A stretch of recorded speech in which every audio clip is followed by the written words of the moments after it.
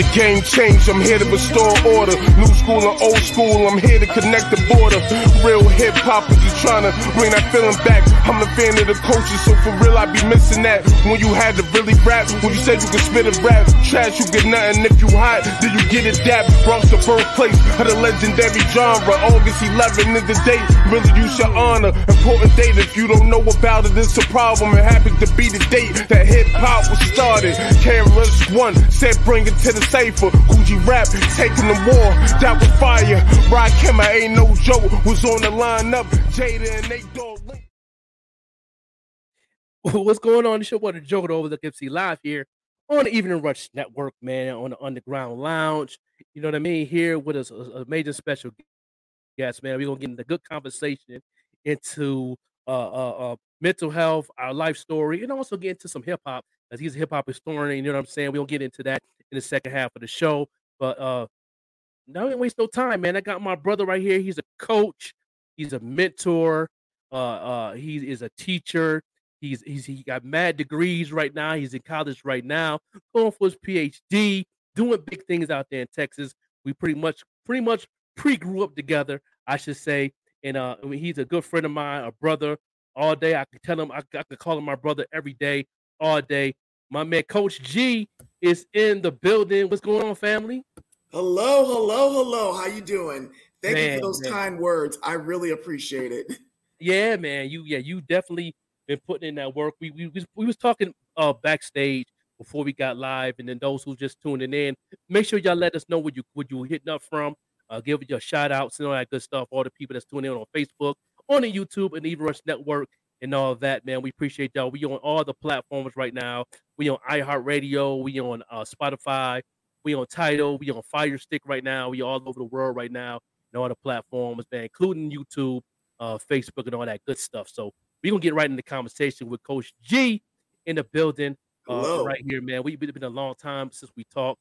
He always supported what I got going on. I always supported what he got going on.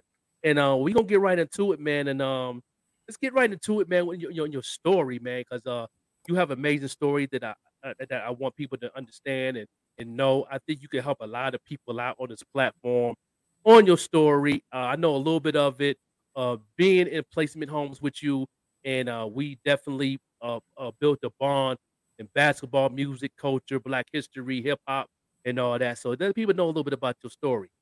Well, thank you for that introduction.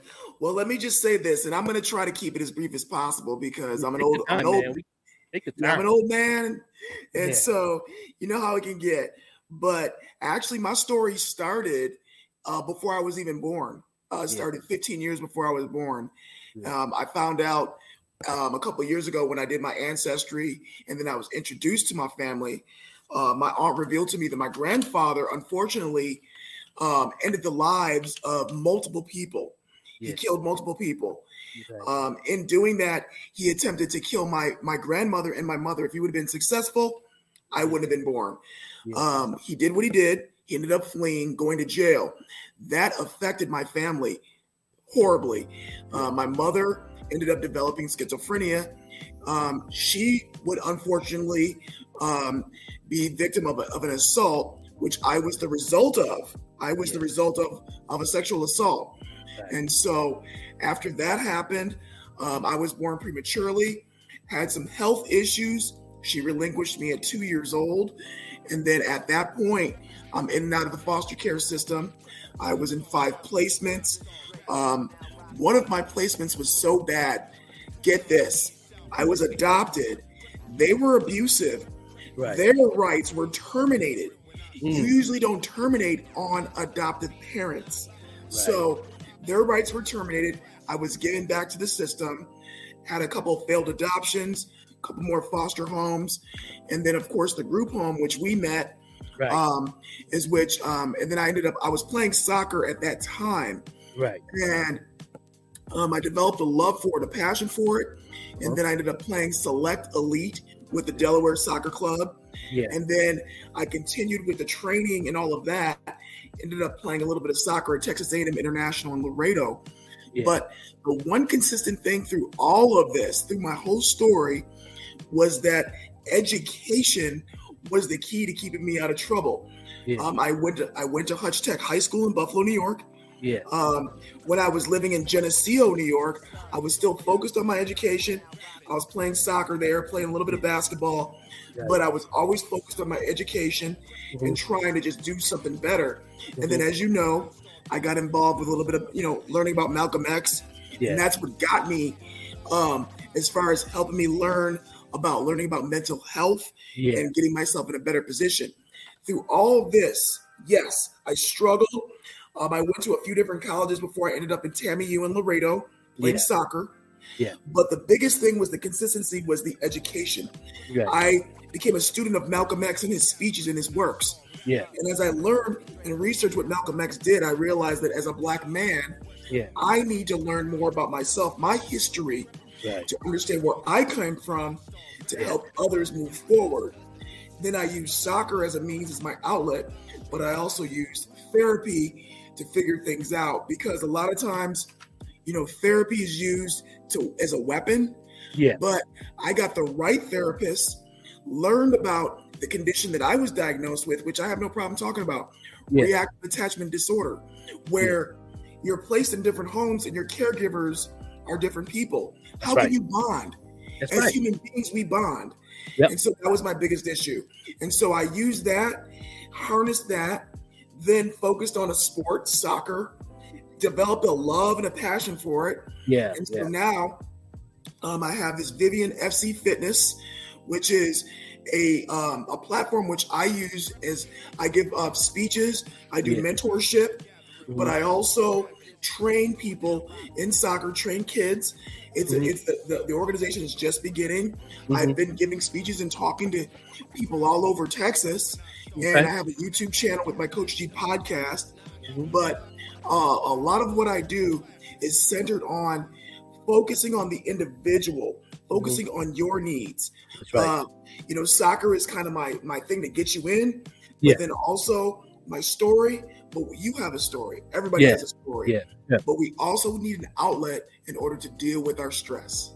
But your story is definitely touching. Because I remember when we was in the group home, we connected, like a lot of our peers connected different. We was different, you know what I'm saying? And even some of the people that was in the group home had different lanes that we could just fit in because of our background. And the only thing different was that you were very intelligent in all different perspectives. And I respected that about you. But I knew I had a learning disability. I knew something wasn't right with me. And at that time, I felt that the therapist at Baker Hall at that time wasn't that good. But I think the counseling part of it, I didn't trust nobody. You know what I mean? I was very, I was open to people like you and a couple other people. Even some of my peers outside of the placement couldn't understand why I was in the placement home and that nature. And I never really talked to everybody about where I come from.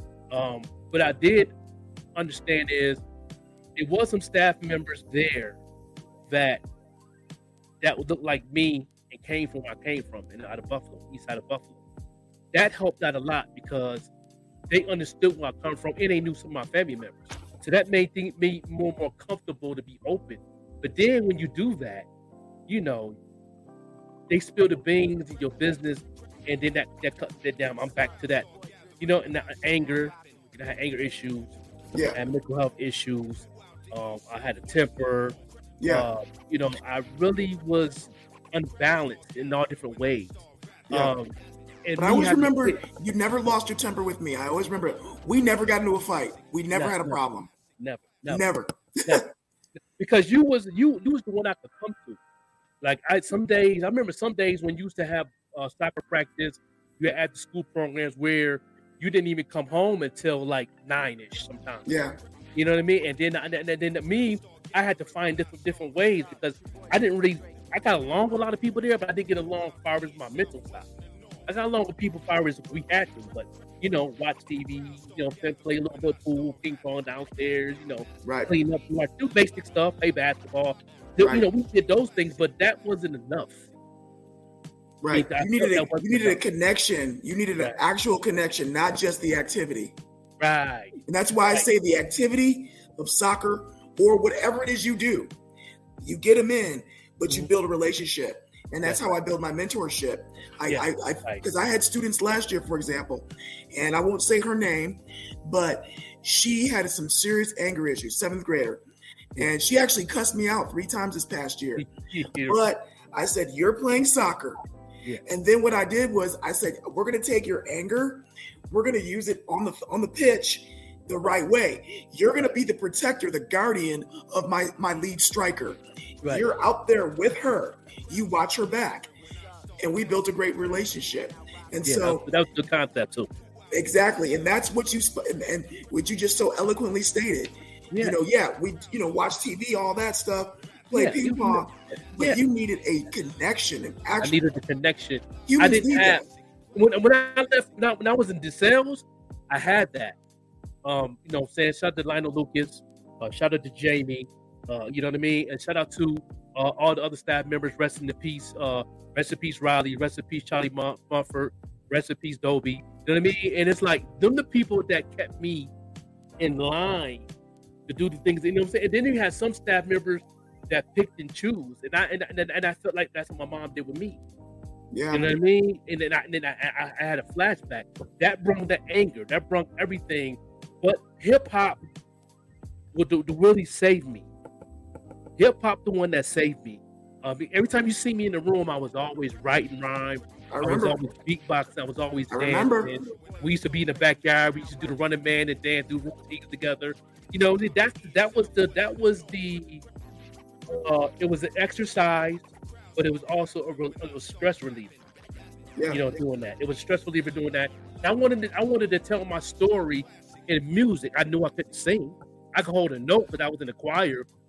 Yeah. And in school, but I couldn't actually sing. I can hold a note, but I can't, do a whole song. But if I was like, I'm gonna use this hip hop to tell my story, but I didn't know what to do with it, how to do it, to put it on paper most of the time. But I kept trying and I kept trying. I remember every time I see you always had a rhyme for me, and they used to always boost me up all the time. Now, let me hear it. I get excited. You know what I mean? I was in school. I got done with my work. I just wanted to write a rhyme. And I remember to this day when you did the beat on your desk in your room, and you did the rhyme. That was dope, man. I was loving it. Yeah, you know what I mean. And that things like that kept me having hope for me in the real world. You know what I mean? Now, after the group home, I want to ask you. After the group home, what was the transition after you left? After the group home was a serious, tough transition. I did my circle of support, and then the plan was for me to move to Texas and to play, finish school. Soccer wasn't exactly the plan initially, so I ended up going to Texas University of North Texas.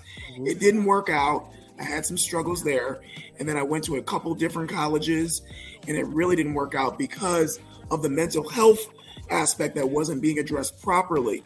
But then I ended up in Laredo, Texas, at Texas A&M International, and I had played some soccer in some leagues here and there, but I was able to kind of help out and play a tiny bit there, a little bit of in the university. But I ended up finishing my undergrad and playing a little bit there, but while I was there, I got the help that I needed. Because throughout my transition from the group home on my own, I didn't have the consistent mental health counseling that I needed or services, and I didn't have a family because remember, I aged out of the system. I had no family members. So at the time, I was pretty much on my own. But once I got the right therapist who said, you have reactive attachment disorder. We need to go to your past, figure out what the problem is, figure out where those bonds were cut. Mm-hmm. Because a son needs their mother and father. We need people. Right. And I didn't have anybody. Right. And so once we were able to specifically look at my issue and see where the origins of the problem were, we were able to address what we needed. Then I had the soccer as the outlet. I had my education because I was a psych major. And then I was able to get my teaching certification. And then I started working, started teaching down there in Laredo, and then I moved to San Antonio. Okay. But it was, like I said, it was a lot of struggle. And then I was coming up trying to do the coaching thing on the side, but I was still dealing with a lot of issues. Yeah. And so the thing about kids in care, this happens all over the United States. Yeah, we have these great plans for kids after they leave whatever the system is in whatever state they're in, but we don't do enough follow-up because, as you mentioned, I'm a pretty smart guy.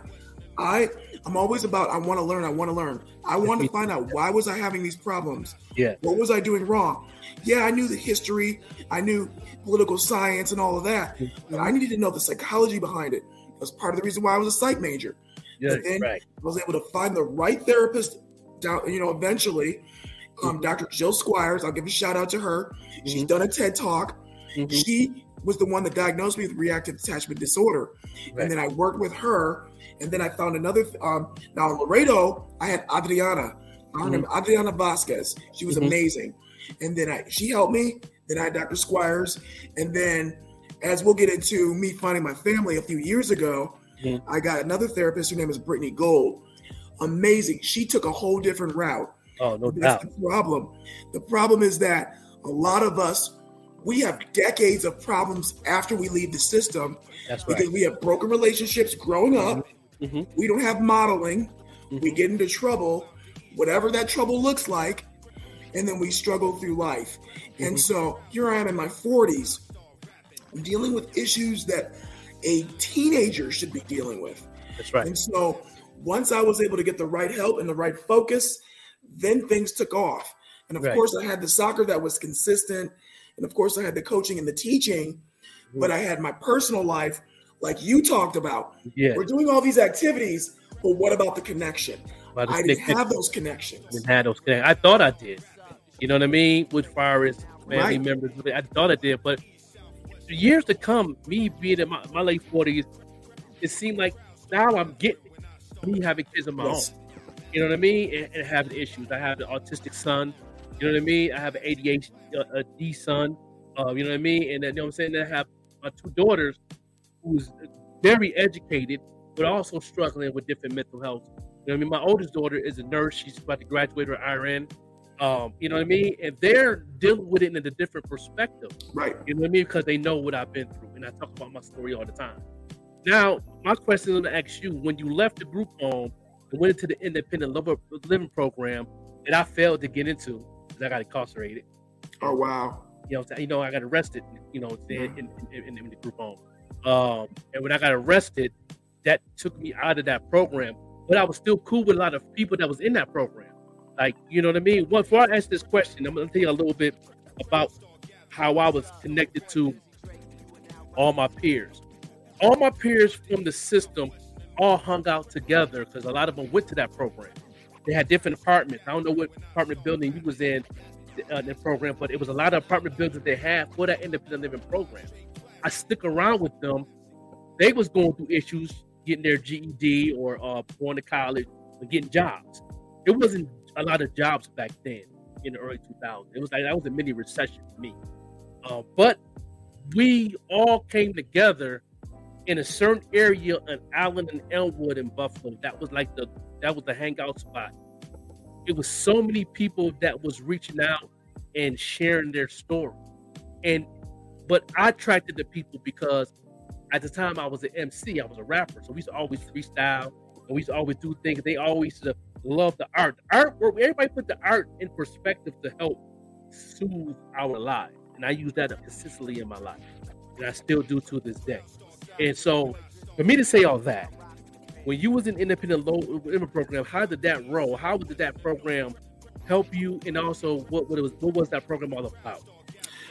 The supervised independent living program that I was in, SILP, through Gateway, what it was you had to be either working or in school or both. And they would pay for your apartment. The state covered it and everything. So I lived up on Main Street across from the Anchor Bar initially. And I had a little apartment. My first roommate, I'm sorry. I mean, I'm not going to say his name because that's slander, but he was horrible. I'm sorry, my first roommate was cool. My second roommate was horrible. His friends were coming over, using my toiletries, going in my room. I was very frustrated. But I didn't know how to express it, so I just shut down. And so I was just going to work, going to school, working out and coming home and studying. But they messed that all up. I was trying to do my own thing and they were messing with that. And so when I finally threatened to leave, they finally switched me and my roommate. And so then they moved us closer to where the train goes underground on Main Street, where the old Tyco building is. They bought all those apartments. And I have friends in that building. Yeah. So I ended up there. I finished up at ECC City, got my associates. I was working at Tops. What year was that? This was ninth. Oh my God, you're aging me. That was 1996, 1994, 95, 96. Hey, because I have friends there, and I went to Job Corps for trade. Yeah. And when I got out of Job Corps, it was in 90. Got in there in 94, and then I got out in the middle of 95. I had two friends that lived there, Craig and Paul Pesca. You remember Paul Pesca? Paul and another girl, Kim Bryant, and also that was in Hopeville, and also another female I knew from Hopeville. And I used to always visit them. Yeah. And the guy that used to run it, I forgot his name. Good people, man. Duncan. What's his name? Duncan. Yep. Duncan used to let me spend the night because he knew where I was living with my mom on Best up the street, at the time. But I was always working. I had a small job, and plus at that time, I was on the street doing some things I ain't supposed to be doing. Yeah. As far as drugs and stuff. But at that time, it was so hard to maintain. So, but a lot of the people that was there, that was my hangout spot. You know what I mean? And I remember, and I did remember Duncan saying there was another housing on Main Street, and some of the people used to come down and visit their friends. The one girl stayed in there. She had a young little baby, and her baby dad used to come and visit. But the one girl had a boyfriend that stayed in the Main Street apartment once. He used to come down. Got the young man's name, but he was a pretty cool dude. But he had some issues, some mental health issues that was off the wall, on another wave. Yeah. But I understood it, but a lot of people didn't understand it. But I never was the type of person to talk about people. That wasn't my thing. But that was a good program. That's the program I was going to be in. But because I got incarcerated, they stopped that. I moved back with my mom. And then I went to Job Corps. Yeah, I was going there. I was just going there. And then I was going to ECC. Yeah. Got because I went to Trocaire College first. Okay. Then I transferred to Buff State, and I actually had a tryout with their soccer team. Ooh, wow. And I didn't talk about it to anybody because it didn't go very well. Because I was a goalie, and it didn't go very well at all. So I tried out, and then I had a couple practices, and then I just said, you know what, I'm probably gonna have to come off the team. So I did that at Buff State, and then I went to ECC, and I was able to get my associate's degree in social science, and that's when I started learning more about psychology. Right. I didn't know that would be my major because I was just so interested in how the mind works. And I'm like, there's got to be more to all of this because, that's right. I mean, God bless them. The SILT program was cool, but I felt like I needed more. We need more.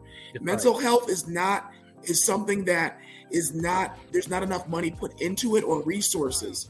That's right. And so that's what started my journey on learning about the mind, and it ultimately ended up with here where I am now. Mm-hmm.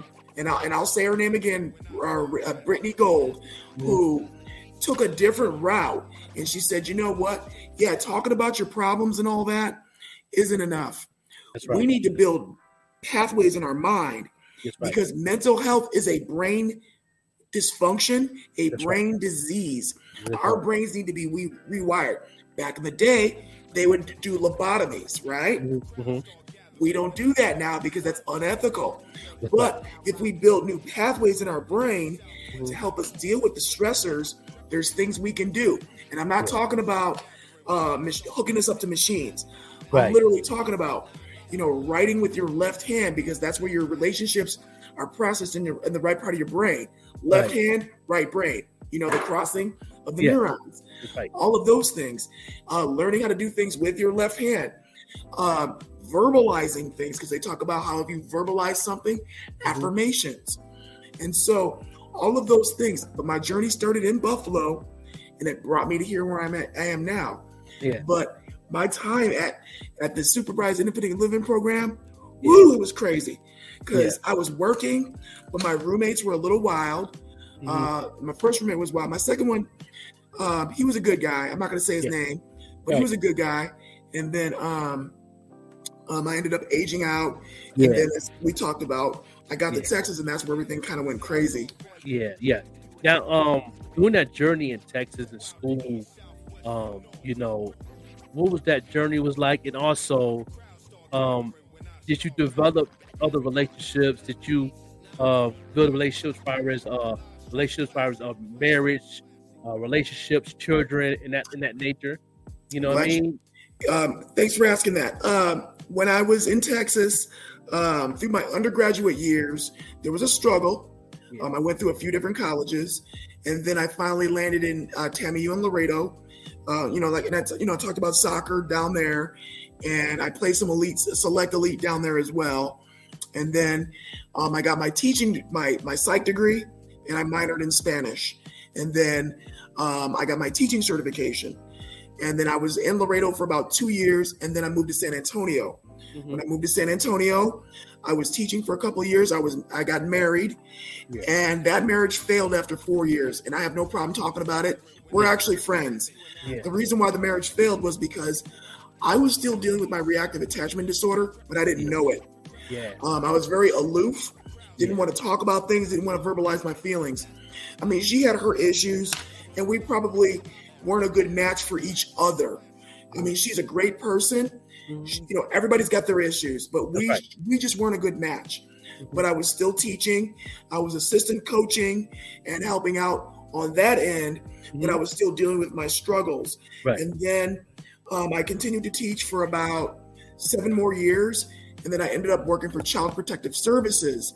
And working for CPS in Texas opened up a lot of issues for me, because I was seeing my own issues in other kids. And so that was very difficult for me. Did it for 4 years, made it to supervisor. It just got to be a little bit difficult for me. But then I got married again, and that marriage failed. We weren't a good fit. I'm not going to speak about her. I'll speak about me. I know for me what some of the issues were too much. And so the marriage ended. And so, but during that marriage, we did have a child that passed away. Her name is Vivian. And if you notice, the name of the company is Vivian FC Fitness, named after her. And there's a lot of mothers and fathers out there that have lost children. It is, I say this, it is the hardest thing you could possibly go through. I mean, losing a spouse is just as hard. Losing a mother, losing a father, losing a brother, losing a friend. Anybody that's lost, anybody that's meant something to them, is very difficult. But I felt that honoring her and honoring her life, the name of this company and the work that I'm doing, is the most appropriate way to honor her. We had a child, we lost her, and I'm still teaching and coaching, and I've been assistant coaching, and then I ended up getting a head coach position. Right now I'm in Seguin, Texas. So I'll be a head soccer coach at the middle school there, and the plan is for me to get my own program, and I'm actually in the midst of starting my own academy as well, a soccer academy. Definitely. We're gonna go into a break, into commercial break. We'll come back in the second half.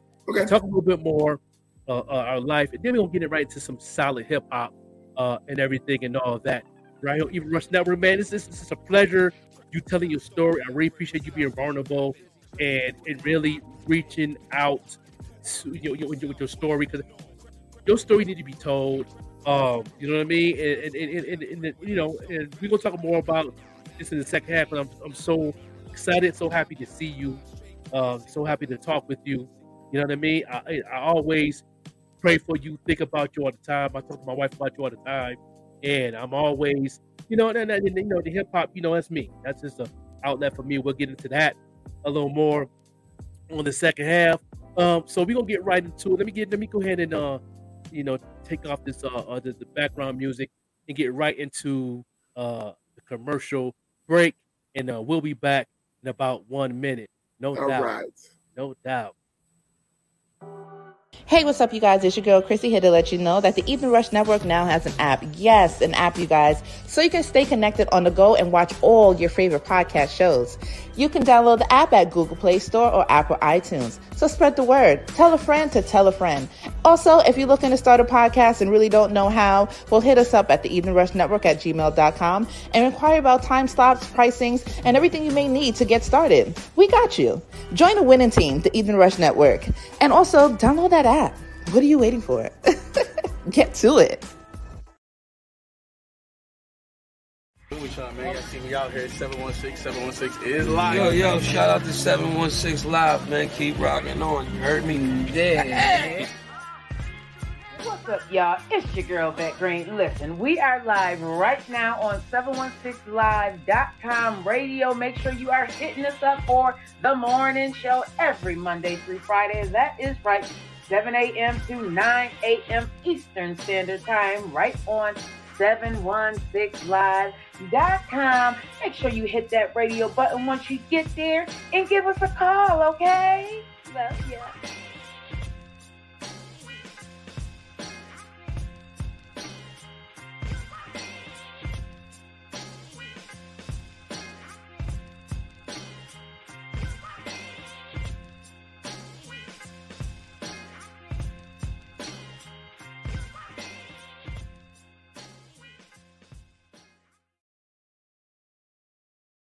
Another day is here, and you're ready for it. What to wear? Check. Breakfast, lunch, and dinner? Check. Planning for what's next and how to save for it? That's where Bank of America can help. For your financial to-dos, Bank of America has experts ready to help get you closer to your goals. Get started at one of our local financial centers or 24/7 in our mobile banking app. Find a location near you at bankofamerica.com/talktous. What would you like the power to do? Mobile banking requires downloading the app and is only available for select devices. Message and data rates may apply. Bank of America N.A., member FDIC.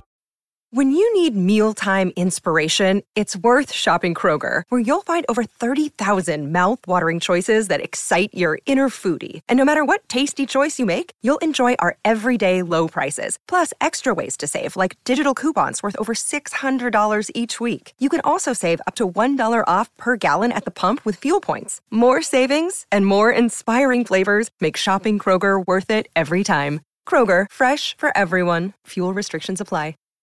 Look, Bumble knows you're exhausted by dating. All the, must not take yourself too seriously, and 6'1" since that matters, and what do I even say other than, hey? Well, that's why they're introducing an all-new Bumble, with exciting features to make compatibility easier, starting the chat better, and dating safer. They've changed, so you don't have to. Download the new Bumble now. If I'm an artist watching our show, how does one person figure out who their fan base is and then market to them effectively? I think in order to market, you have to understand, number one, you must know the definition of the word. 2, you must know how to use that word in a sentence. And 3, well, I'm going to market could mean that I'm going to the grocery store. This guy. What does the term market mean? What is the stock market? What does market mean? Does market not mean to make money? So in order for me to make money, I have to be specific. Hence, what does the definition of marketing? Can you use it in a sentence? If you can use it in a sentence and you understand the meaning of it, then you understand the context of it. So in order for you to market, that would have to be specific. You cannot be specific if you don't have access to your information. Episode 1, cheat code 1. I don't care who you are, what team you have. If you cannot open the hood and look underneath and know what you are looking at, you don't know if your car can win the race. You hope it will win the race.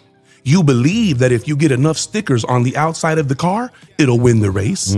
You believe that if you have the same gas as Dale Earnhardt and Ricky Bobby and the rest of these guys, that you will win the race. That's what you believe. Do you understand what marketing is? And that's what separates 99.9% of the people from the ones that aren't. If anybody can do marketing, there wouldn't be need for marketing agencies. There are people that are masters at marketing. You have people like Ogilvy, who was considered to be the godfather of marketing, the guy who took the Volkswagen Bug and made it a symbol of American freedom. I want you to think about that. This is a man who given the world some of the greatest marketing concepts. One of them is the only product that sells is the one that's advertised. How do you advertise if you don't know who you advertising to? So to not to correct you, but to put that comment on the right path, promotions is, hey, I'm over here. And marketing is, hey, you in the black hat. I know what you like. I got what you want. And in order for me to be able to do that, I have to have the information. So that's why I say it takes about 6 records to get your mapping right. That's why she says it takes about 18 months of consistent releases. Figure out a way that you can hang where you can hang your hat, but you're going to have to hang your hat, whether it's a song a week, a song every 2 weeks, a song every 3 weeks. You know that it takes at least 4 staff of at least 5 people. That's at least 20 people all working independently to help one person achieve one goal. All of that requires information.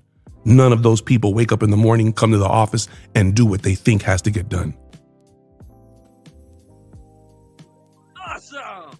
Yeah, this your boy, the Joke with Overlook MC, back on this second half of the show with my boy, Coach G. You know what I mean? In the building, man, the motivational speaker, the coach, the hip hop historian. We're going to get into a little bit of hip hop. We're going to get into a little bit of my story in music, so you have to have an idea. Because I never talked about this any of my podcasts. I don't remember talking about none of this. I don't think you even know of this either. That I was a little bit, not all the details. Yeah, I was moved to South Carolina, and went there for traveling a little bit. I was pretty much running away from my problems. But I have a lot of good connections down south being there, even though I was going through my issues. But one thing I did do is get involved into the music industry. That was where I learned more hands-on in the music industry when I moved down south. That was doing the transition when the South got getting hot. I was there doing the transition when the South got hot. Yes. In 2000, 99 to 2000. I was there doing the transition. I was there doing the motions, and I met a lot of people every day from Atlanta, South Carolina, Florida, Tennessee, and North Carolina. So me to say all that, I did get a record deal. I was signed to Sony. And I was signed for Sony for like 8 months. And then the company that we were signed to was Sony, was the parent company. And then the regular company was Made Man Records. Then they lost the distribution deal from Sony and went to Universal.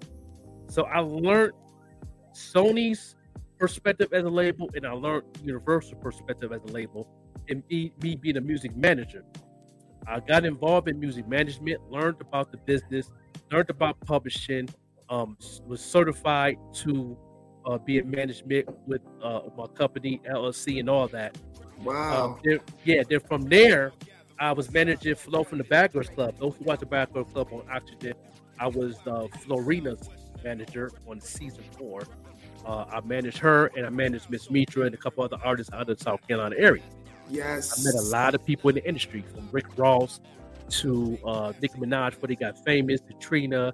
Real good friends with a lot of people in the industry, like Crying Mob. I know them guys. They real good friends of mine to this day. China White. Met, me and Lil Jon chopped it up plenty of times before he was Lil Jon, but he was an A&R for So Def. I met a lot of people in the industry, built relationships, learned the business, have mentors to this day that's in the industry and not in the industry anymore, that taught me the game on how to do the things I do now as a marketing manager. That's why my mentors is Kingpin, who's also that was in that video, and Wendy Day. Them is my internet mentors. I follow, I subscribe to anything they got going on. I've learned so much about digital marketing, music marketing, and I teach a lot of companies and I coach a lot of mentors, a lot of people in the game. The music industry is looking for, how to market themselves and make money in your sleep. You know what I'm saying? Get some of that revenue in your sleep. So I do that now, and I been working for myself for a year and a half now. Haven't punched the clock in a year and a half. Been working for myself. Congratulations. Heavy in the game. With the support of my amazing wife, you know what I mean? A heavy supporter in the game, and it's a big outlet for me and all that. So me to say all that, you know what I mean? My story right there, this is my first time telling this story on my podcast. I've been doing podcast radio now going on 10 years, and then I never talked about that. Never talked about me getting signed and none of that. So this is something new for everybody, and not just you. You know what I mean? Yeah. But you do know that I came out with some projects you always supported. You know what I mean? And now it's time for you to interview me. How do you feel about them projects, and what touched you more on the projects that you had? Yeah. Well. I want to hear more of your story. Okay. The music part of it. No, I want to hear about your story coming up. Okay, coming up in the game. Well, I was, in a household, was my mom, single mom. She pretty much ran my dad away. Her lies saying he ran away, but me got a relationship with my dad. When I got older, I found out the truth, and it makes sense to me because I've been through the same thing with my baby mom. Yeah. So grew up in the east side of Buffalo. Me and my sister. My mom was a single mom. She went to college.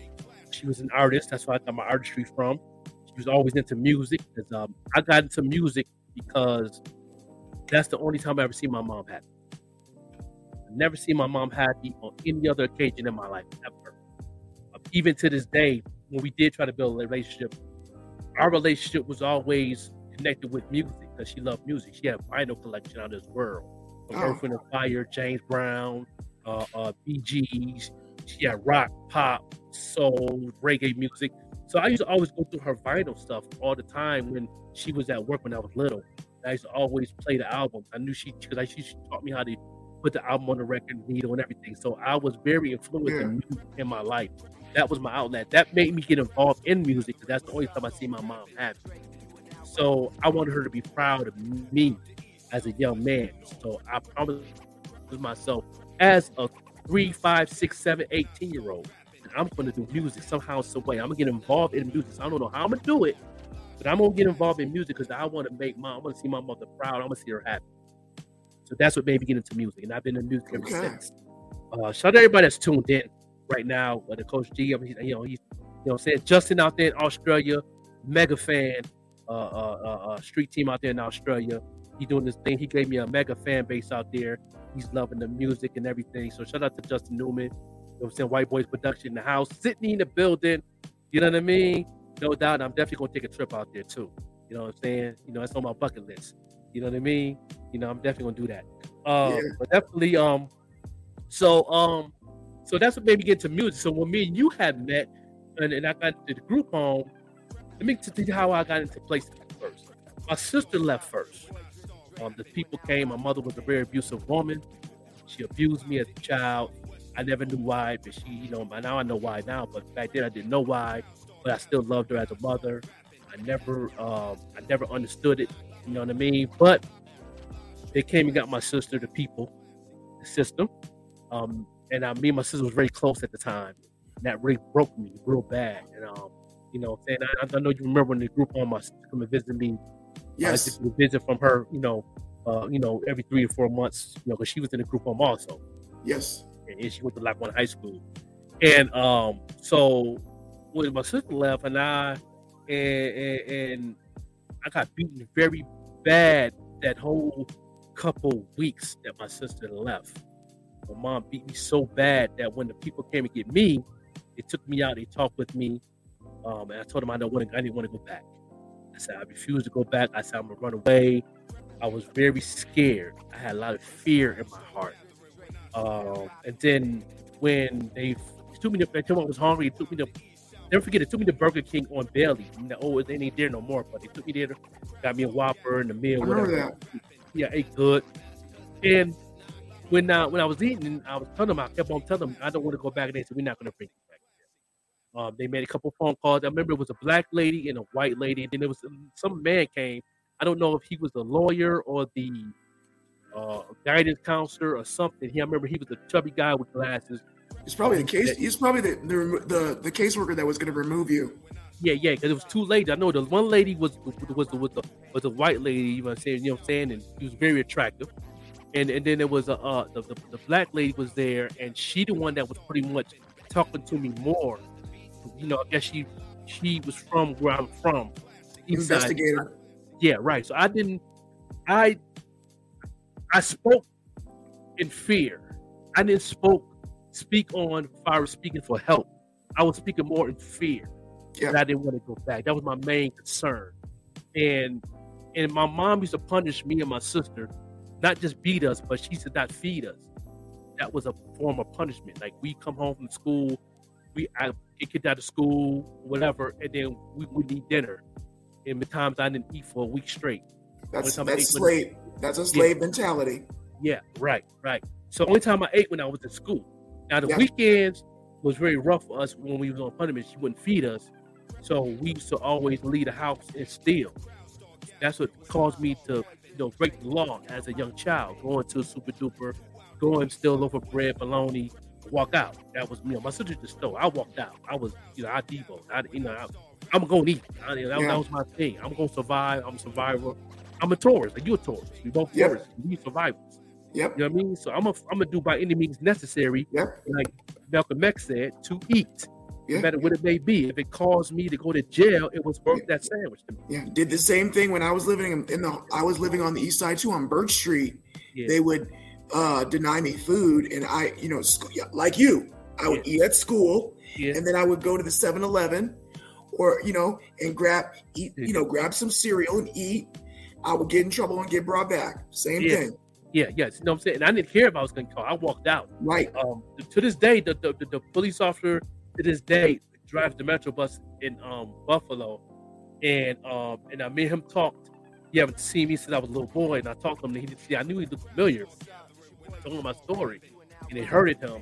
And he was like, if I would have known that, I wouldn't have, put that pressure on you. Right.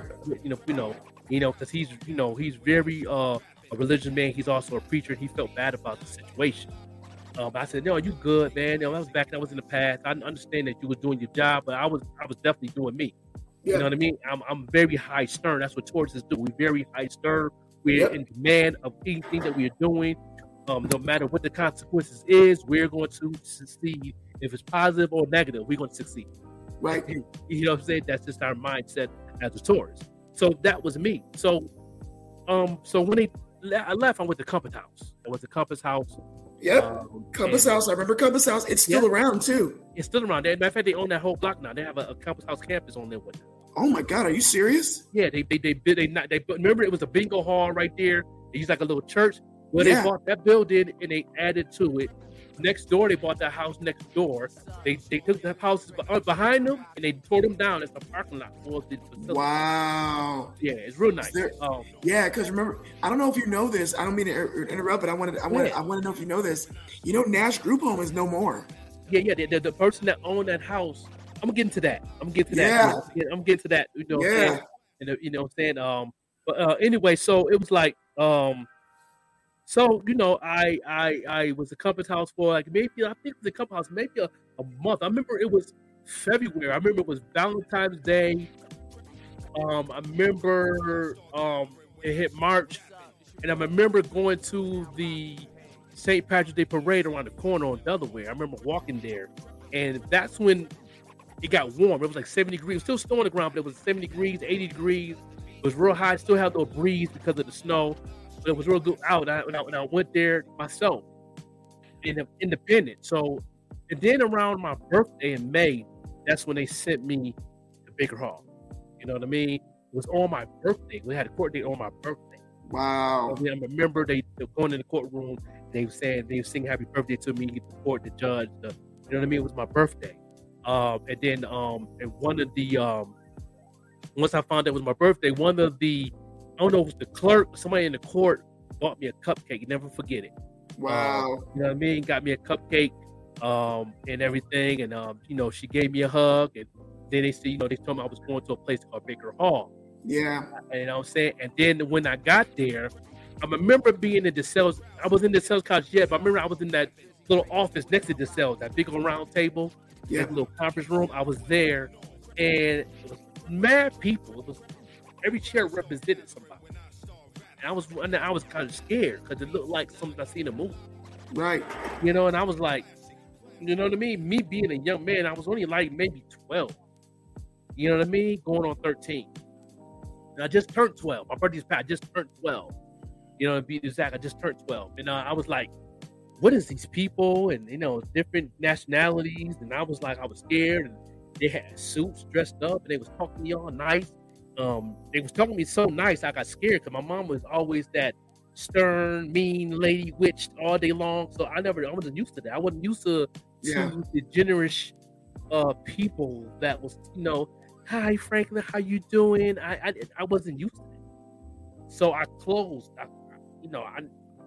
wasn't, you know, that was, you know how you feel when you ain't used to something, you know, it looks good and it smells good, but it's something to that. Right. I didn't feel the vibe. You didn't trust it.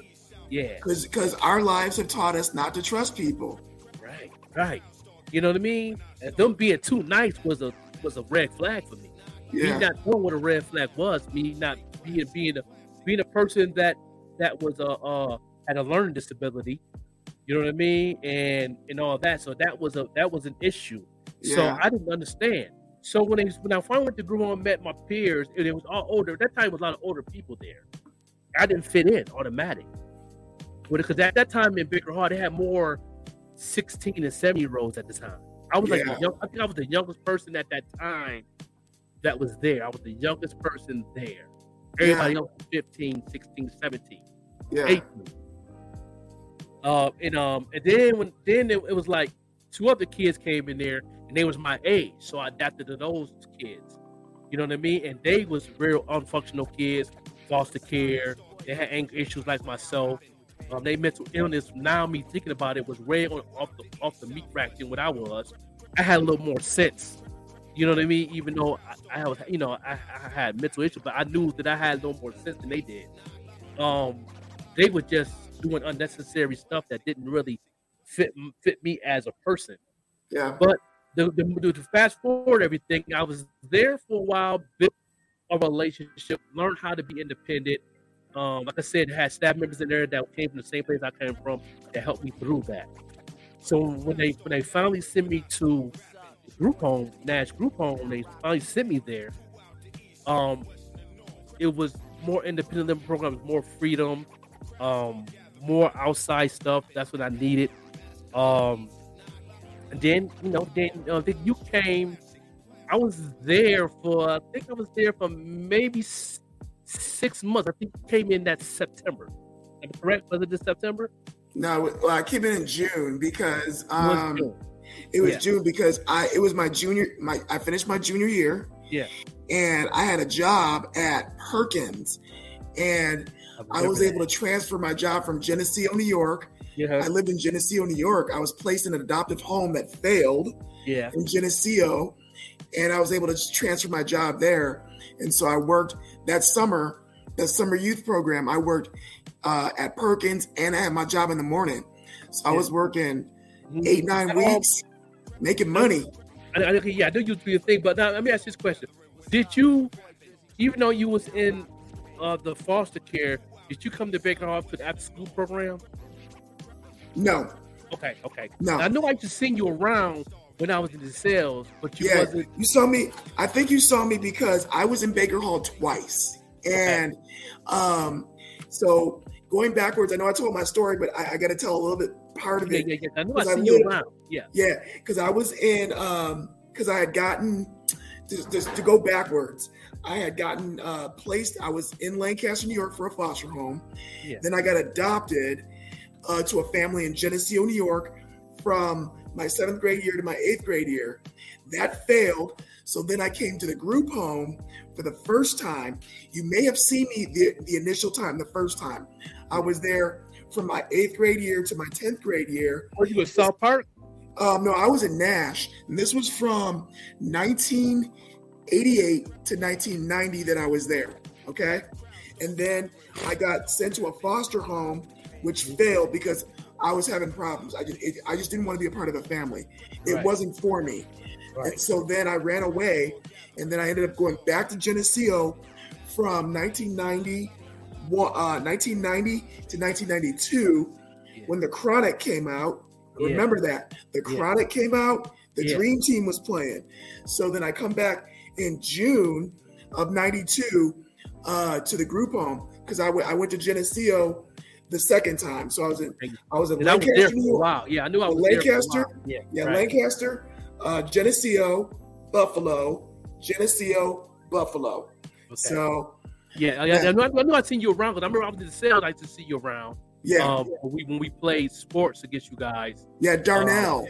Right. And I mean, and that's when I remember my first time seeing you. You was going to it was like a recreational program at the gym. But then I really seen you when we played against you guys in soccer. And you was nice.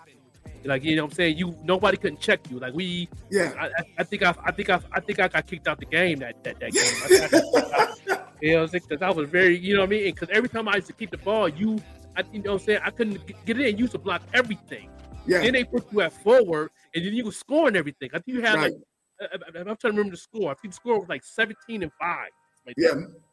Yeah, you know what I'm saying? And you was awesome. So I seen that after I got kicked out the game. We played you guys twice. Second time I played the whole thing, and you came in late because I think you had after school program or something. You came in late, and we had the lead, and then y'all came back and beat us again like by 2 points. That was the closest game. It was better than that first game. I remember it like with yesterday.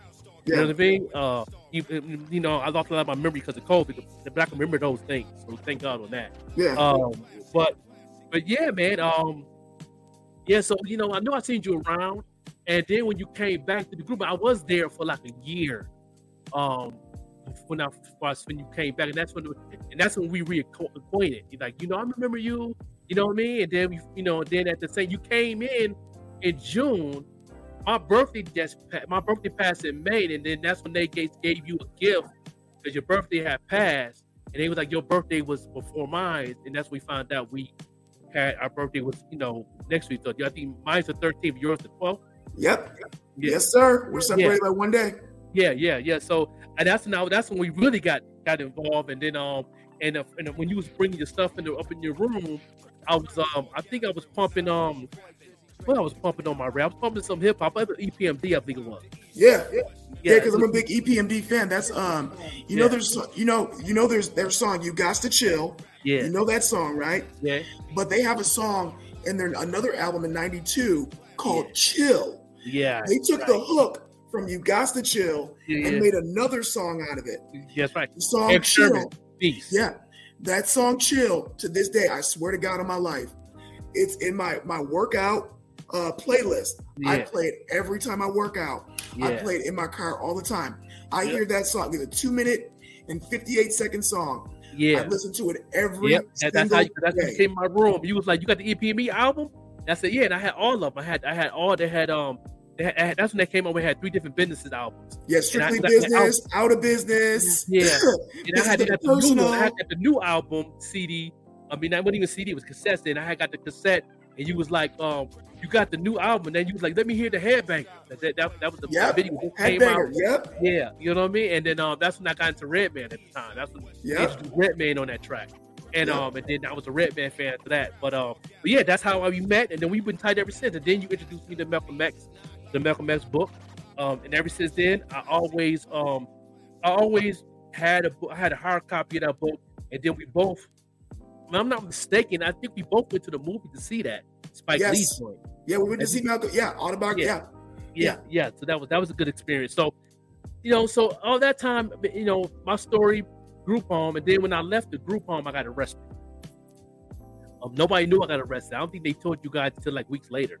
Yeah, I found out like a long time afterwards. Like I was like, what? Yeah. I'm like, my man? No, he's not even. One of the staff members. I'm not afraid to tell the story at all. One of the staffers was brand new, and he went down to the basketball court at Avery Park, where I was homeless at. I'm looking into that story. And he told me to come back, and I said, I'll be on my way right now. And he was like, right now. I said, you know what I'm saying? I said, is it all right? I asked him, is it all right for me to finish the basketball game because we had game point? He said, fine. He went to the group home and lied and said that I refused. And they put me, you know, they had levels. They put me on house. Yeah, I remember those levels. Yeah, and I flipped out because you didn't tell me that. You lied. You know what I mean? And I don't know what was the situation. I could tell he was kind of racist. I felt that vibe. You know what I mean? And that I flipped out on him, and I beat him up bad. You know what I mean? I really did. You know what I'm saying? I feel bad about it. I shouldn't have did that. You know, but I really beat him up real bad, man. He had to go to the hospital and everything, and then I ran away. Was gone all day. I came back that night. I was at my friend Eddie's house, a good friend of mine, was doing amazing right now. Went to Eddie's house to stay with them for a while.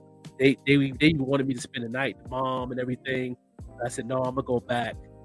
You know, and face the music. So I didn't think I was gonna get arrested, get kicked out. I thought I was gonna be on house, you know, punishment, and leave it at that, and go through the motions like I'm so used to doing. And I got there, I went into my room, I played some music, and then, so you know what, the police officers came in my room and said, you breaking the store? I said, yeah. They talked with me and said, well, we're going to have to put cuffs on you. Can you stand up? I stand up, and put cuffs on me. They sat me down in the kitchen, we was talking, whatever. The one police officer, no, they didn't put me in cuffs yet because the one woman police officer had the mace. And she was ready to use it on any cause. Like, I'm looking at her like, why? Like, I'm not doing nothing. I'm sitting here, leaning here. And she was ready to do whatever she was going to do. The one other cop had a club. It came out, and they was really going to Rodney King. That's the first thing came to my mind, because I remember about the Rodney King beating, and that stuck in my head. You know what I mean? Yeah. That stuck in my head of police brutalities. You know what I'm saying? I think the Rodney King was a little bit before that, but still we used to see videos, and we used to always talk about it. Yeah, it was before that. Yeah. Yeah. You know what I'm saying? So, you know, but that stuck in my head. And so I followed them, put the cuffs on me, put me in the car, went to court. You know what I mean? The whole Baker Hall system threw me under the bus. You know what I mean? And when they threw me under the bus, you know, one of the counselors, which you're good friends with, the group home, she was there in the courtroom, threw me under the bus. No remorse whatsoever. Taking care. My mom came. They got to get home. My mom, and my mom took me in, and I was scared then because I don't know if my mom was a changed woman then, but she let me be freely. She let me do what I need to do. One thing she wanted me to do was get a job and finish my education. So that's why I decided to sign up for Job Corps, and I was already signed up. I was only on the waiting list. You know what I mean? And so that was in '93. That was summer of '93. That was July of '93. And then I was saying, and then I stayed with my mom from '93, and right after New Year's, that was my due date to get on the bus to go to Job Corps. Went to Job Corps. That was a good experience. Met some good people from New York City because the hip hop. I met a lot of good people from Brooklyn. I'm still good friends with a lot of people. I was in the culture heavy. I was really happy to visit New York City. That was the best experience of my life. Being in the culture, learning things, met some people. But yeah, that was a real tough for me, and mentally very tough for me. You know what I mean? So do all that after Job Corps. I moved back with my mom's, moved out of her house. She helped me whatever she can. Moved out of her house, got into a relationship, moved in there, and then from there on, things went downhill. That's when I was mostly on the street, homeless, in the streets of Buffalo. Yeah. And my son was born when I was in high school. My son was born that same year I left, that November. He was born. Joshua, he's 34 now. Living those when he worked for the Buffalo Bills. You know what I mean? Got his own place, doing his thing. We don't have a relationship with his mom. So, but he's definitely, I know he's safe, talking to his brother, have another son. See, brothers, and then my son was also in Bigger Hall. He followed the same footsteps through his parents, his mom, which my baby mama, did the same thing. He's incarcerated to this day. Going through the system, and it's different now. And I tell my son that it's different, very different. They're not the same. That's why you're going through what you're going through now, because it's different. And then the system don't like me being in this case because I know the system. I've been there, and I speak my mind. I'm very, very outspoken. Right. Yeah, in all areas. And they know that I'm doing it. You have to know your rights. CPS, CPS or social services. It's not built for. It's built to destroy families. I know that they promote family, but they do it in a way that's offhanded and kind of deceptive. They don't give the support that you really need to keep the family together. They don't address the issues. They just say live together. No, we need to address the issues and learn how to interact, build relationships to be able to keep that family together. Because the family is the center, especially for us as Black people. They destroyed our families. Yeah, and that's why the family never was the center of me. I forced it because that was instilled in me with my family. It was instilled in me with my grandmother. It was instilled in me from meeting people like yourself. And I tried my best for years, all the way until maybe 2014. I was done with family. My family to this day is people like you, people out in my podcast members, all my people that I'm doing, my wife, all my friends, my neighbors, people we meet. That's my family. You know what I mean? I can't go to my family for nothing. Right. They don't support what I do. They don't care what I do. I feel they don't care if I will live or die. And I'm cool with that. I've learned to deal with that mentally. I take therapy now. To this day. Yeah. You know what I mean? I do therapy. I have therapy tomorrow, matter of fact, tomorrow morning. Yeah. And it keeps me where I'm at now. It keeps me together.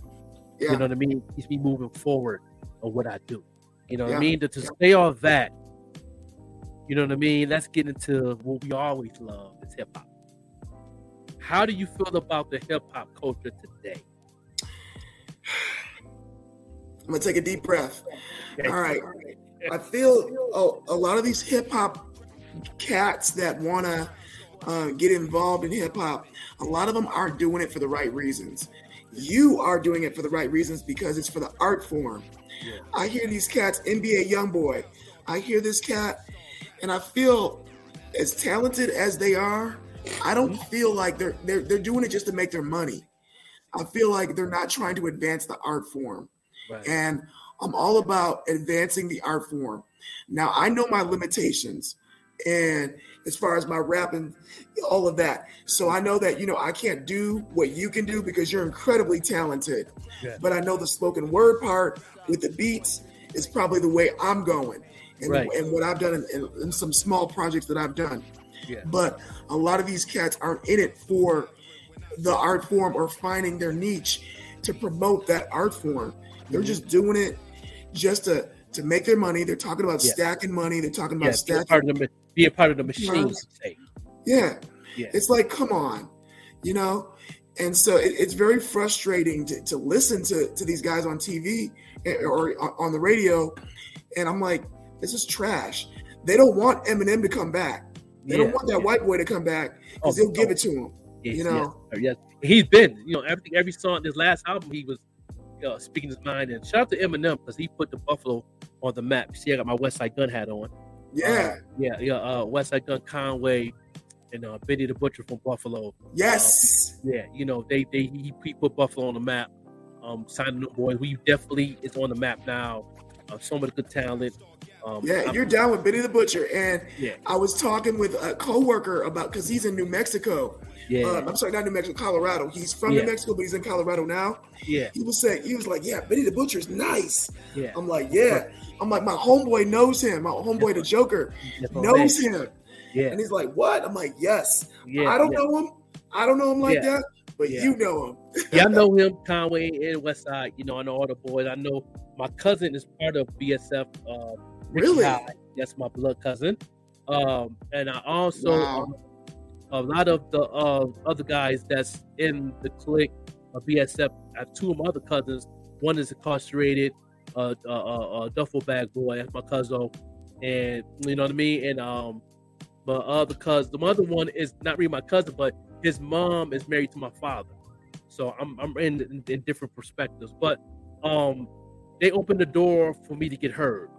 When I came out with the Haters album, I never put that on the platform. I did that all straight with how we used to do it in hip hop days in the 90s.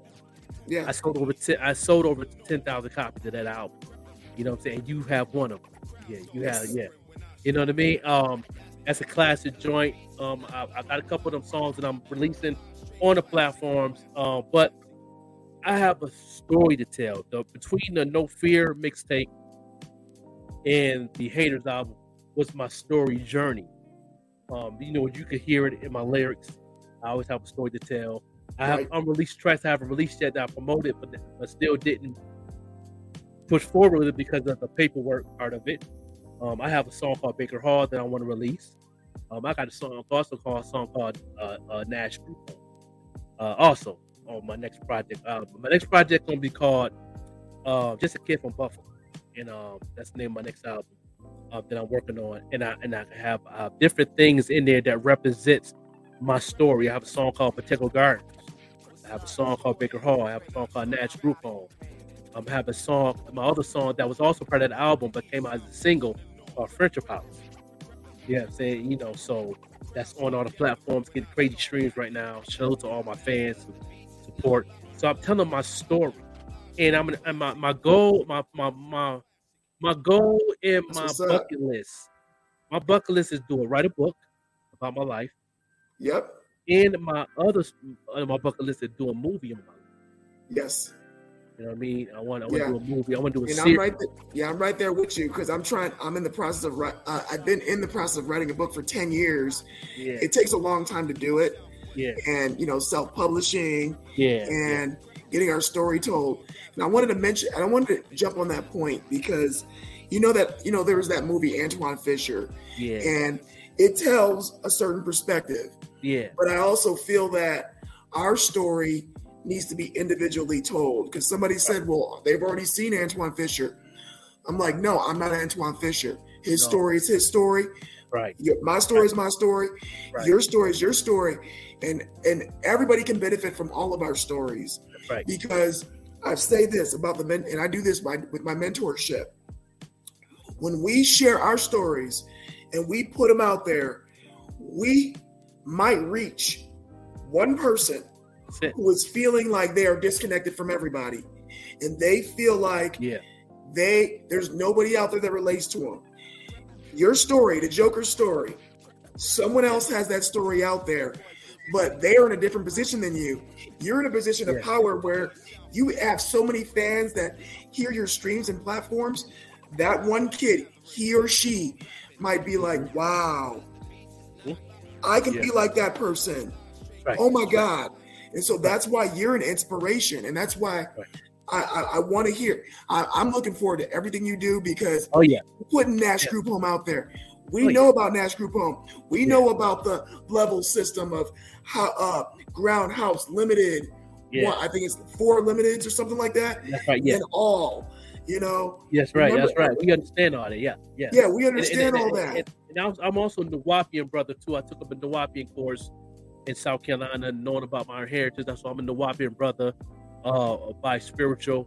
I left the Christianity game because that was so washed up and so deflated. And also shout out to my Jehovah's Witness like yourself. I have a good friend that's a Jehovah's Witness, and I've been following those tracks too. And they follow suit of Nawapian. So and I love that about and I wish I would have followed that with you. Then I think I would have a better mindset for my mental, and you know what I mean. So I salute you being a Jehovah's Witness. I don't know if you still is or not, but it still fits the Nawapian nation of what we teach. And so me to say all that is that I have a better understanding on everything that I'm going through, musically, spiritually, physically. You know what I mean? And then, like, to this day, I'm also, like, you're a coach. I'm also a certified coach in basketball. So, but that was my first love besides music. You know what I mean? And and we we took that basketball very serious. You know what I mean? My son to this day talks to everybody in Lackawanna and Buffalo, and he always said that he could beat me in basketball, but everybody said in your father's in the prime, you never beat him. Yeah, your game was nice. Yeah, your game was nice. Your game was nice. You know what I mean? Yeah, I played a little bit, but soccer was my real passion. Yeah. But your game is nice. And I tell people, no matter what your sport is, and actually, I want to throw this out there. I actually took up lacrosse 2 years ago. Yeah. Jim Brown played it. A lot of Okay. people don't know that. Jim Brown was an All-American lacrosse player. Yeah, rest in peace, Jim Brown. Yeah. And so I took up lacrosse because I wanted to learn something different to stimulate my mind. Yeah. I'm a left-handed shooter. I learned how to handle the stick and catch. And remember, the Buffalo Bandits just won the championship. That's one championship. Yeah, they 6-1. Yeah. Yeah, They just won a championship. That's right. So Yeah, lacrosse is the real deal. Yes, because that's one thing that made my game stronger. He was a power left-hander. Yeah. You know what I mean? I always told my coaches, I always had Al Young, who's one of our coaches. They also was our counselor, Al Young. You know what I'm saying? What does the name sound familiar? He went to Buff State, played basketball with us, Buff State. Originally from Brooklyn, New York. He married Monica, McCutcheon. They divorced now, but his son's my friend on Facebook now, and he played ball, but he's more of a football player more than anything. He's definitely he goes to Harvard University. You know what I mean? Good college, going in for a lawyer, doing his thing. You know what I mean? And a lot of and I took that basketball was passion for me, and I felt that if my education was right and I had a good support, I believe I could have went pro. That was my thing to go pro. You know what I'm saying? And get that support, but I never did. But I played street ball. Got a lot of respect in Buffalo on the street ball, and played with the best. You know what I mean? Played with Kristen Leitner. I played with Trevor Ruffin. I played with, when I went to go visit Syracuse. I played with, for the first time, when we went to go visit. I don't know if you went with us to go visit. I don't even think Mount Carroll went. I went with a whole nother crew. I was on a different program, and we went and I played basketball with Derek Coleman for the first time. Oh, yes, Derek Coleman. I remember him. Remember came out with the autographs? Yeah, I played 21 with them boys. Played plus 21 with them. And then that same year, Derek Coleman got drafted. And then I got his rookie card, and I always wanted to go back and get signed because you was a baseball, football card collector. I was too. But you got into comic books, and I was really involved in it. And I still am. Notice the shirt. Yeah. You always loved the Wonder Woman. I remember that, and they, and I know you hurt your heart that all different types of Wonder Woman movies that they messed up. And so I know you felt some kind of way on that one because I know you. Yeah, the first one was good. The second one, the Justice League Snyder cut was amazing. Yeah. The Flash, I have mixed feelings about the Flash. Yeah. Good movie, but I have mixed feelings. Yeah. And they were talking about canceling the third Wonder Woman, but then there's talk that they're trying to get this. They want to have Gal Gadot come back for one more. Yeah, possibly. They came out with a Wonder Woman movie never came out, right? Because with one with Angelina Jolie playing as Wonder Woman. You know what I'm saying? You heard about that one? Oh, you froze up on me. Right. So people back in the day, as Black people, we would sit around the fire, in our tribal days, and we would tell stories. And we would tell stories as metaphors. Comic books are another way of telling stories. And I tell my students, whatever form that you can tell your story in, it means something. If you can tell your story with music and rhyme like you do, or you can tell your story in comic book form or in art form like you do, as drawing, those are ways to capture the hearts of people to help build relationships. That's right. And and that's what I do, and that's what you do. And with your coaching, with soccer, with the hip hop historian that you are, you know what I mean. before we get off, you know what I mean? We almost done. Now I'm gonna get involved into your inner hip hop self that we haven't talked in a while. What is your top 5 MCs of all time? I'm loving this one.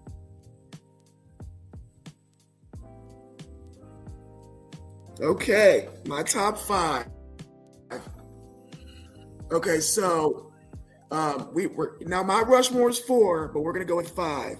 Yeah. I'm gonna start with number 5. I'm gonna say Big Daddy Kane. Okay. Big Daddy Kane at number 5. Okay. And then number 4, I would say Nas. You know I love Nas, right? Yeah. Number 3, I would say Rakim. Okay, Rakim. Number 2, I might surprise you on this one. Kool G Rap. Oh yeah, you Kool G Rap. You ain't surprised me at all. You know Kool G Rap. Yeah. Kool G Rap. And then number 1, I know you're gonna know who I'm gonna say on this one. KRS-One. Yeah, you was KRS-One. And the reason I put I put KRS-One at the top because he's a historian, and I'm talking about history, and he about Black consciousness, and he tells a story. So those are my 5. My top 5 always been number 1. Always been on my list was Rakim. I played Sweat the Technique, that album, and check out my melody. The number 1 4-bar man of all time, and nobody don't touch this 4-bar. I take 7 MCs, put them in the line, and have 7 more brothers who think they can rhyme. But it's going to take 7 more, but I go for mine. Now that's 21 MCs, 8 up at the same time. I haven't found that one rapper in history, even Eminem said that's one of his favorite. Eminem say he and all his punchlines, nobody would never beat them at 4-bar metaphor ever in the history of hip hop. And even KRS-One, he was like, he has a lot of them. He was like, that right there would make you go back to your inner self and throw away all the rhyme books you've written for all those years and start all over. So shout out to Rock. Rock has always been my number 1 man. I've seen him in concert 3 times. Never got a chance to meet him. I came close to meeting him when he came to Buffalo. Went to the show 3 times. And also, of course, my number 2 has always been Biggie because his story was similar to my story. Ready to Die story was almost similar to mine, and I love the movie Notorious. The way he did things, you know what I mean. So he's definitely number 2. Number 3 is going to be Nas, and number 4 going to surprise you. It's Jadakiss. Okay. Yeah, I got some Jadakiss on my iPod, and I can see why. Cause he never wrote a weak rhyme. He never ever. That's true. Every track he ever came up with, it's definitely phenomenal, classic. And number 5 always changes up from LL Cool J, Busta Rhymes, Kool G Rap. Number 5 changes up. Depends how I feel. And how I'm feeling today, I'll give it to Eminem. Yeah, I was actually going to say that because I put Big Daddy Kane as number 5 on mine, but sometimes I'll put M at where Kool G Rap's spot was. Yeah, because I like Kool G Rap from back in the day. Yeah, but Eminem. The white boy brings it. And he tells the truth. He has a story. The 8 Mile movie was representing part of the story. He was come out with a series. 50 Cent was come out with an 8 Mile series under his new company. And I can't wait for that to come out of Eminem's story in the series. Okay. That's gonna be awesome. I'm a biopic fanatic. So there's a lot of good biopics I know you're gonna love that's in production right now. Like the Tribe Called Quest biopic is in production right now. Yes. Shout out to Dave Chappelle, he's behind that. Yes. He's the executive producer. Shout out to the Beastie Boys biopic. They have a Beastie Boys documentary is coming out, I believe, tomorrow on Hulu. It premieres tomorrow on Hulu. So I'm definitely gonna check that out. But they got a biopic movie that's in production. I think they just got done. It's in the editing right now. The MC Lyte biopic, played by Little Mama. Yeah, I actually met MC Lyte one time. I used to be part of this program I can't remember the name of it anymore, but it was on Main Street. Yeah. And we used to do community service. And MC Light came and rapped at Bennett High School. Word. Yeah. And I got to meet her. I got to shake her hand and everything. Yeah, she's definitely doing her thing. Shout out to MC Light. And shout out to also Ja Rule getting a Lifetime Achievement at the BET Awards on the 25th. He's getting a Lifetime Achievement. Shout out to Ja Rule bringing that club music in the 2000s. You know what I'm saying? Bringing that R&B club music. And I'm still in the culture to this day. You know, before I go, the top 5 producers, hip-hop producers of all time. That's going to be, I would say, because Jay-Z does produce, right? Oh, he's a writer. He's an executive. Now he don't really make beats. But he's a writer, ghostwriter. Because my list of producers, it changes based off of like kind of like you, kind of like how I feel. Let me hear yours first, and then I'll give you mine. Okay. Number 1 on my list is I've always loved his break beats and his cuts. The half of Gangstar, Primo.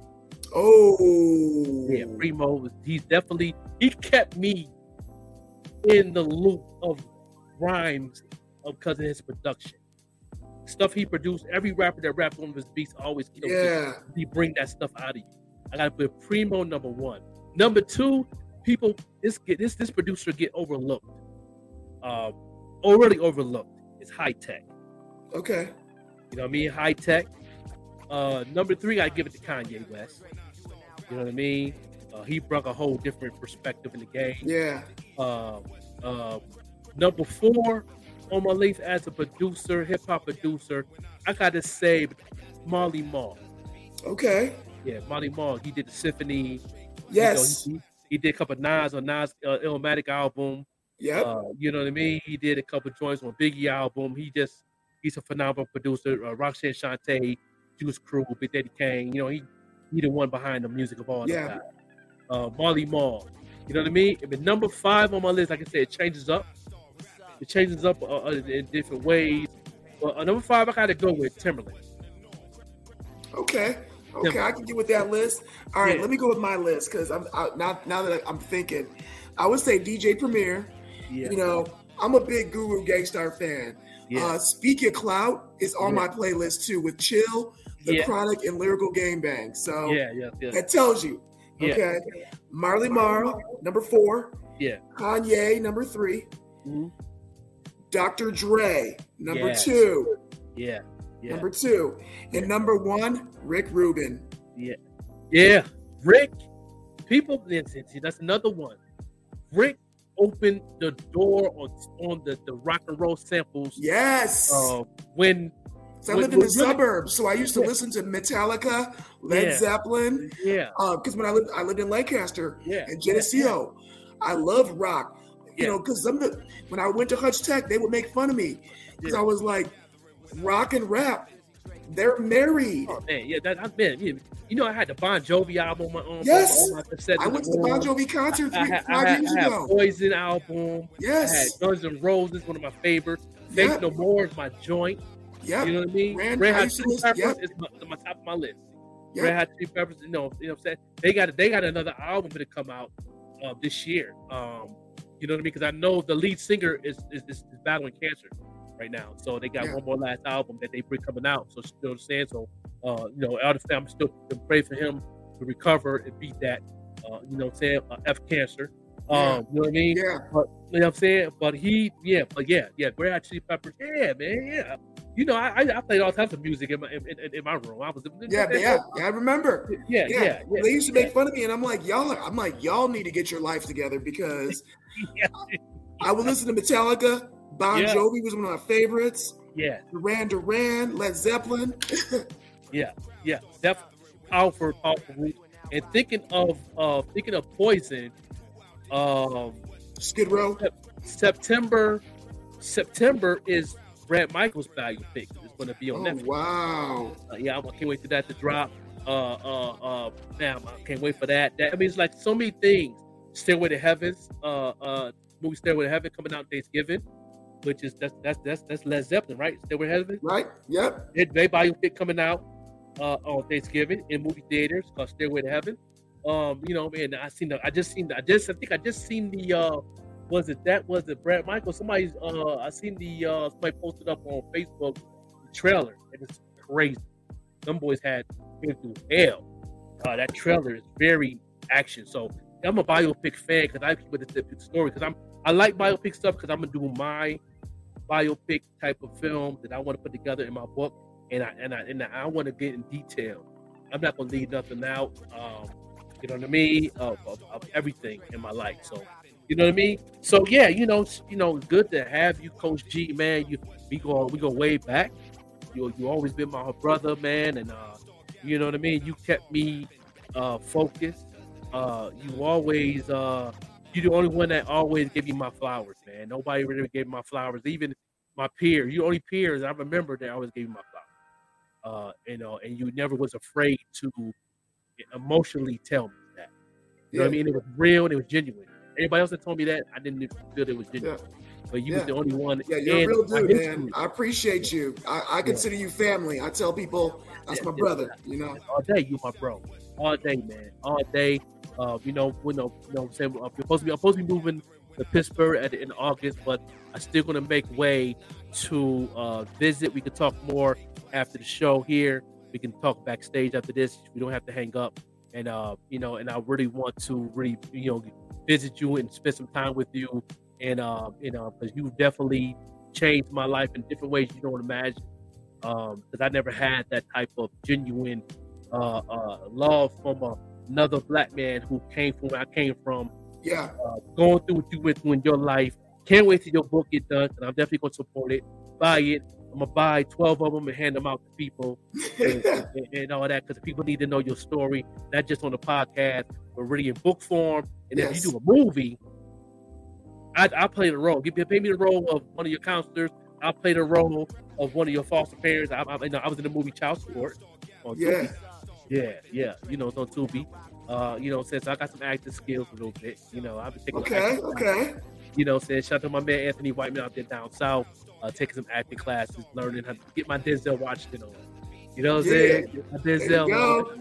Yeah. Get my Will Smith on. You know what I'm saying? Don't slap anybody. Yeah, right. You know what I mean? Not gonna do that. I've grown where I'm at now from the experience of my life. Would I trade it for the world? No, because I like where I'm at now.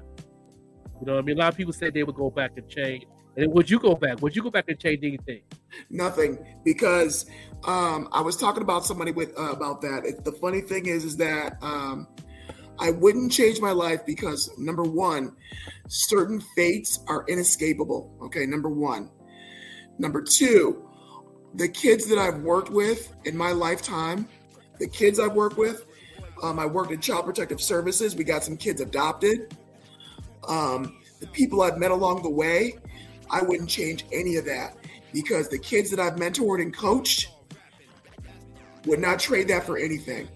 I'll go through it 100 times again, what I went through, because I've met some great kids. I met some great people, therapists, coaching, all of that. Wouldn't trade any of the relationships for anything. Yeah, me too. I wouldn't change nothing. I keep everything the same. I met the people that I met in my life for a reason. Yes. I think a lot of people mess up in those areas because they always want to figure out why right away. Right. Don't figure out why right away. Move on, and you'll get the answer during your journey, and it'll make sense better than you want to know it now. Exactly. Yeah. It'll be revealed to you when it's supposed to be revealed, because I found my family 3 years ago. I'm sorry, 3 years ago. Yeah. And I wasn't ready. I did 23andMe. Remember Sharon? Sharon was the one that said, do it. I did it. And I met my brother. Then 6 months later, I found out about what my grandfather did. And then I met my brother face to face. I wasn't ready. I was going through a divorce. And that's when I was ready, because I was open, vulnerable, and ready. And that's how I found my family. Yeah. So tell Sharon hi.